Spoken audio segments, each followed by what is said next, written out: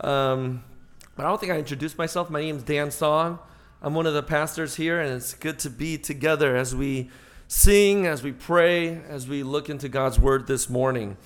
Just to catch us up before I start reading this passage, if you recall, last week, we've been in this book of Samuel, and David the king, his son Absalom, he tries to attempt this coup.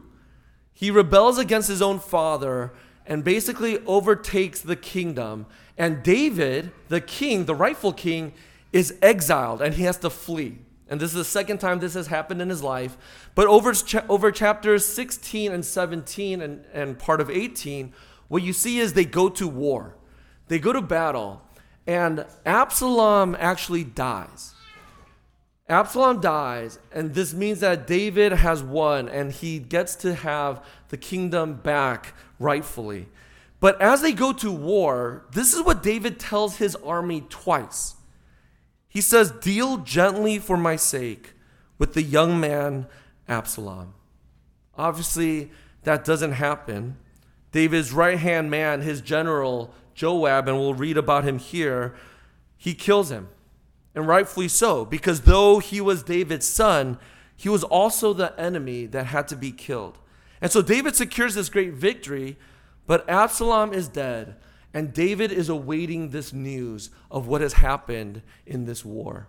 And that's where we're going to jump into here, starting in verse 19 of chapter 18. Read along with me. This is the word of the Lord. Pray with me. Lord, we come before you, and we thank you for the word that you give to us that is living and active, sharper than any double-edged sword. So, Lord, I pray that this morning as we sit under your word, give us ears to hear and give us eyes to see so that we might be transformed and have the mercy and the grace to live in this broken and fallen world. And we pray all of these things in Jesus' name. Amen. As I've gotten older, into my 40s, one thing that I've recognized is that I live life in the tension of the joy and sorrow all too often. A famous poet, Khalil Gibran, he once wrote this. He said, "Then a woman said, 'Speak to us of joy and sorrow.' And he answered, 'Your joy is your sorrow unmasked. And the self-same well from which your laughter rises was oftentimes filled with your tears. How else can it be?'" It's a beautiful description of much of what we experience every single day or in different seasons of life when we experience the joy and sorrow and we hold those things in tension. You probably have those moments maybe rush or flood into your mind of those experiences, right? One of the first things I thought of as I thought about this was when our oldest son turned 10 years old. And so we decided to make a big day out of it, and he wanted to go to Dave & Buster's. And so we're like, let's go, let's just splurge and let them spend all their money and then get scammed with those tickets to spend about $100 to buy a $1 toy that's going to break, right? Let them have fun. And so we decided to go to Dave & Buster's, and on the road, as we were driving to Dave & Buster's, I got a call from my dad. And my dad said, "About an hour ago, your grandmother passed away."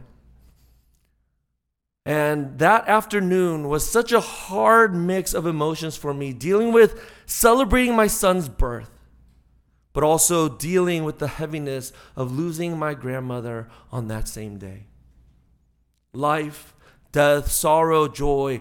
We experience that tension every single day of our lives. That's why all too often, even for me, if I'm having a good day, I don't want to turn on the news or watch the news because it absolutely makes my day horrible. Thinking about all the brokenness and sin and fallenness that we experience and hear on the news. But here's the question. How do we live in that tension? As Gibran said in his poem, "How else can it be?" Well, here in this story, I think we have some answers. We have some answers to how we're supposed to deal with the joys and the sorrows in life. Here, the king of Israel, God's chosen, David, experiences that tension of sorrow and of joy. the celebration of victory of war mingled with the death of his son. And so what I want us to see this morning as we walk through this story in these three movements, the news of the battle, then followed by the grief of David, concluding with the rebuke of Joab.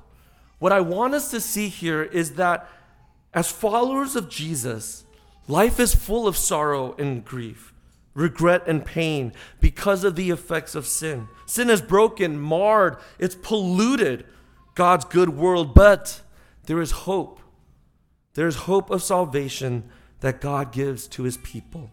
And that's the hope of heaven for us who follow Jesus. So let me just begin here, starting in this first movement of the news of the battle. David is waiting. David is waiting, has no clue what has happened. As readers, we know what has happened. God has granted and delivered Israel this victory. But at the same time, it has cost David's son Absalom his life. And so as David waits, we read in verse 19 that there's this man, Ahimaaz, the son of Zadok, who is so eager to go and tell David this good news that God has delivered Israel from the hands of Absalom, right? This coup, this rebellion that he tried to throw has been thwarted. And Ahimaaz wants to go tell. It's like when I come home from work and my three children, for whatever reason, as soon as I open the door, all three of them are screaming in my face, wanting to tell me something that has happened. Usually bad, but sometimes good. But this is what Ahimaaz is doing to Joab. He wants to be the first to go tell David of this victory that God has given. But Joab is smart. Joab, this general, says, no way, you're not going. You're too close to the king. And by you telling him, you're going to have to tell of everything that has happened, including the death of his son. And so he chooses this Cushite, this foreigner from northern Africa, who says he's well removed. He'll only tell basically just the headlines of what has happened. And he should go because he can be the bringer of bad news. And so Joab chooses this Cushite to go, and the Cushite is sent. But here Ahimaaz is so persistent, still wants to go. And Joab is telling him no. But Ahimaaz is like, come what may, let me go, right? Like this little kid who's so excited to tell. And Joab's probably thinking, well, at this point, the Cushite is far enough. He'll be the first to bring this news, good and bad. Fine, go. He just relents and says, fine, go and try to go catch up, and you could tell the news after this Cushite has already done so. But what we don't know is that Ahimaaz is not only persistent, he's also actually pretty smart. The Cushite takes the shortest route, but it's actually a lot of terrain that's difficult. Ahimaaz is smart and knows this area, so he takes the longer route, but it's just the plains. It's just flat. And so he takes the longer route and actually gets there first. And as he gets there first, he tells David the good news of the victory, right? He says in verse 28, all is well. In the Hebrew, do you know what it's translated as? It's just one word, shalom. He comes to David and says, shalom. And that's the perfect word. It means wholeness, peace. Everything is right the way it was meant to be, that this rebellion was thwarted, this coup was fought off, and that everything will be restored as it should be. But he wasn't ready for the next question that David asked. And what does he ask him? He asks him, is my son well? And what does Ahimaaz do? He's not ready. You could almost sense him squirm. And what does he say? He says, the rebellion is over. The danger is past. All those who have had their hand against the Lord the King have been delivered by my God. But then what does he say in verse 29? He lies and says, I saw a great commotion, but I don't know what it was. He knew what it was. Joab literally told him that Absalom died, but in that moment, he doesn't know what to do. And he just tells him the good news and lies about the bad. He dodges the question that David asked. And that's important for us to recognize here. We recognize how hard it is to live in this sinful, broken world. Even victory has sorrow and loss and pain. There is no such thing as unmixed blessing. And it's difficult for us to navigate as it was for Ahimaaz. We struggle to be able to tell all of the news when it's good and bad. You ever seen that meme where it says, it's good, I'm good, everything's good, but in the background there's fires going on, or you see Michael Scott in the background? You've all seen it, right? By the laughter, some of you have seen it. We live our lives as if everything is good, and we're not willing to deal with the mess of the hard, broken realities of life. That's Ahimaaz. He cannot deal with the hard aspects of life, with the sorrow and pain and death, and all he can do is squirm and lie his way around this news. But when it comes to the good news, here it is. And we live all too often like that, don't we? The tension of the joy and sorrow, it's so easy to just focus on the victories. But what we really need to do is share and be open and vulnerable about the difficulty of life and the struggles that we experience.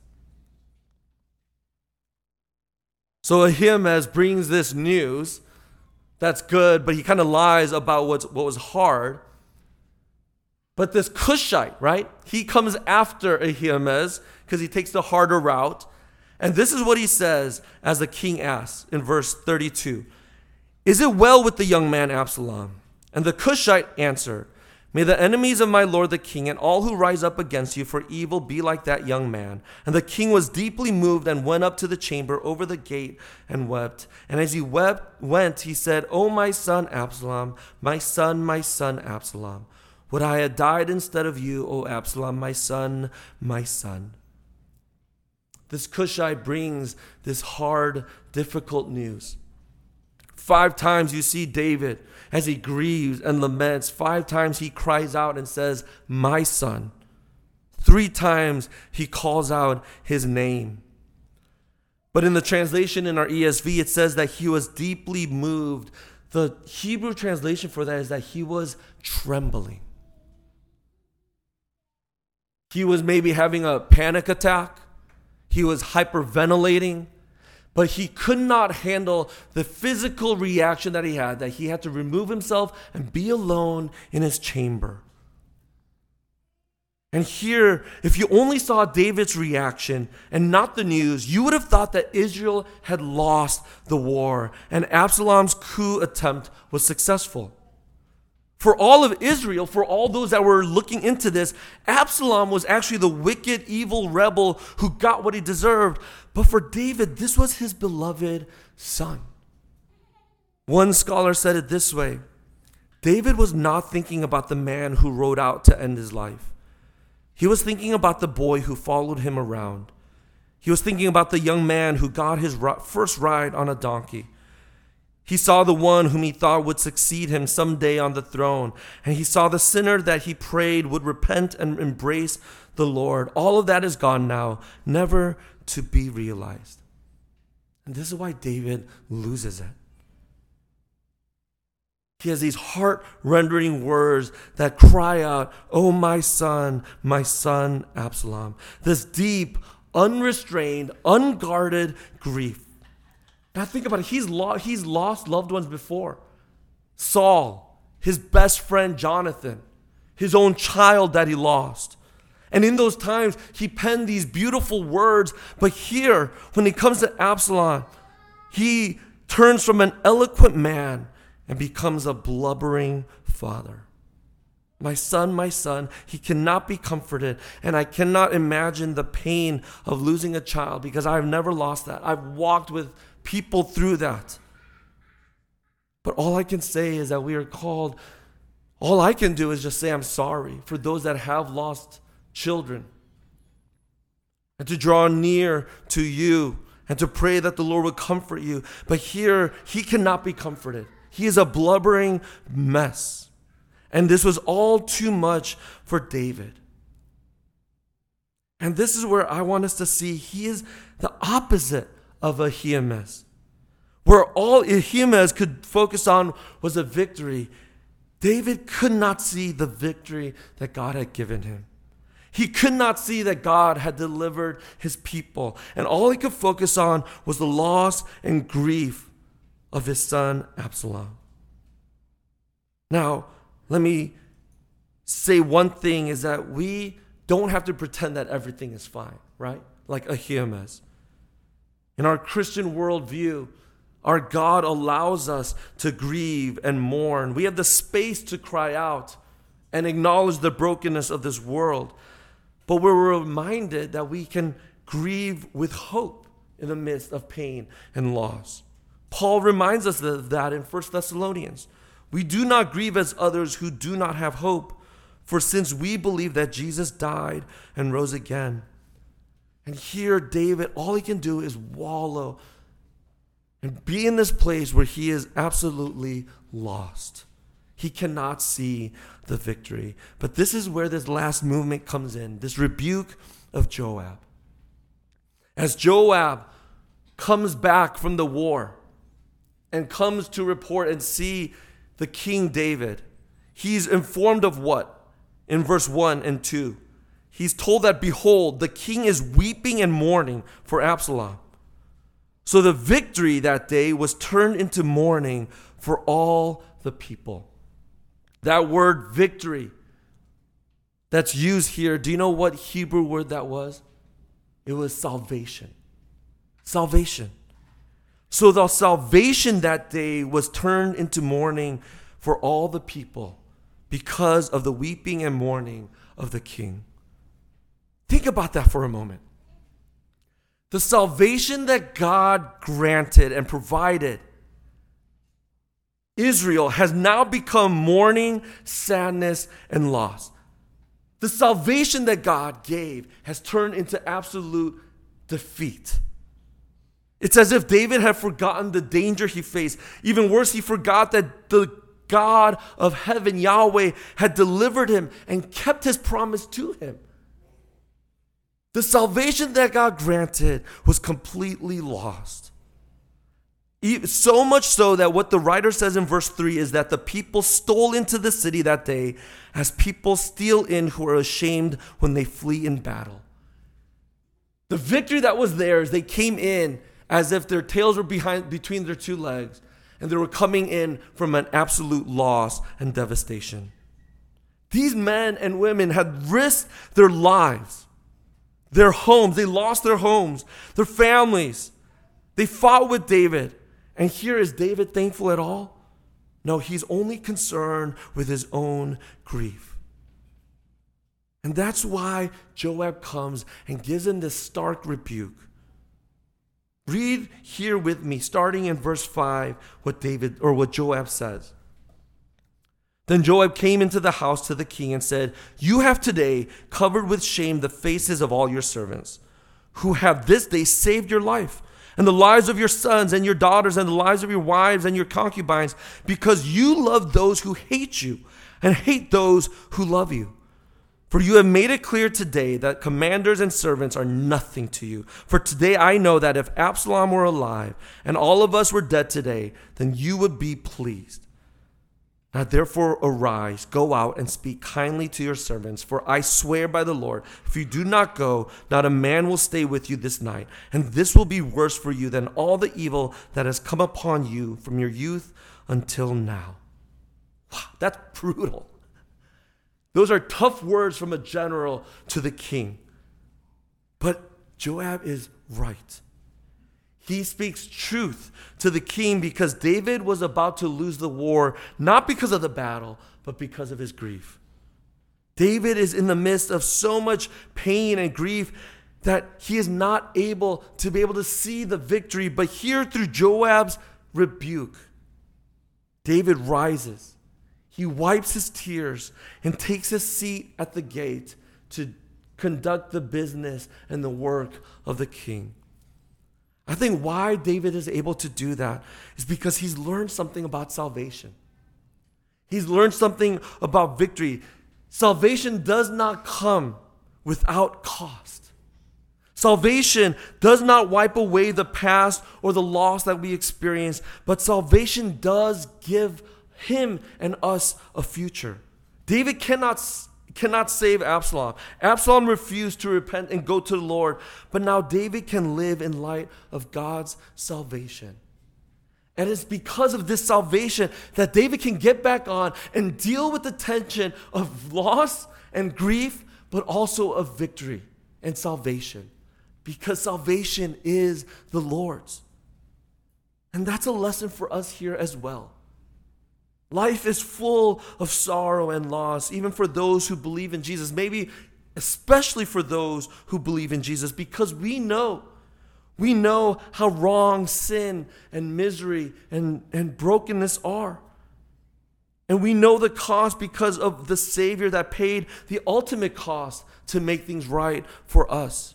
This story, and actually the entire book of Samuel, 1st and 2nd Samuel, shows us of this anointed King David, that he is truly a suffering king.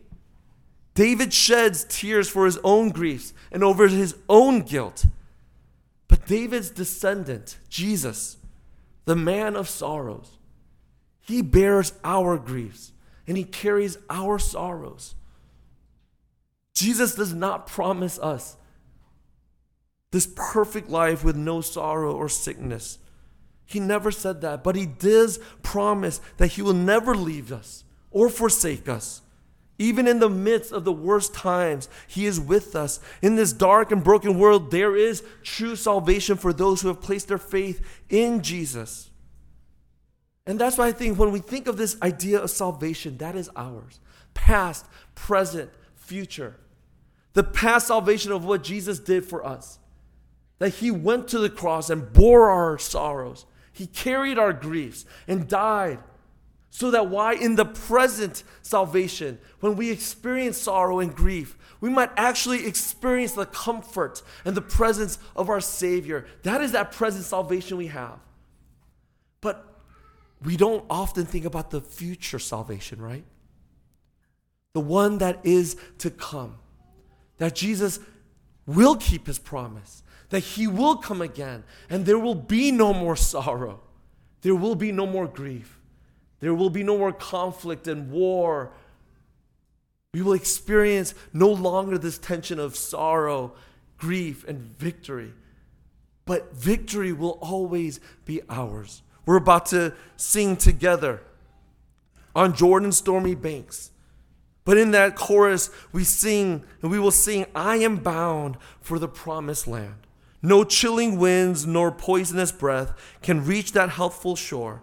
Sickness, sorrow, pain, and death are felt and feared no more. Why? Because of the future salvation that we have. That one day there will be no pain, no more grief. And until then, Jesus will be with us and comfort us and acknowledge the sorrow so that we will have his presence until the day he returns. That is what this table is for this morning. To be reminded of that.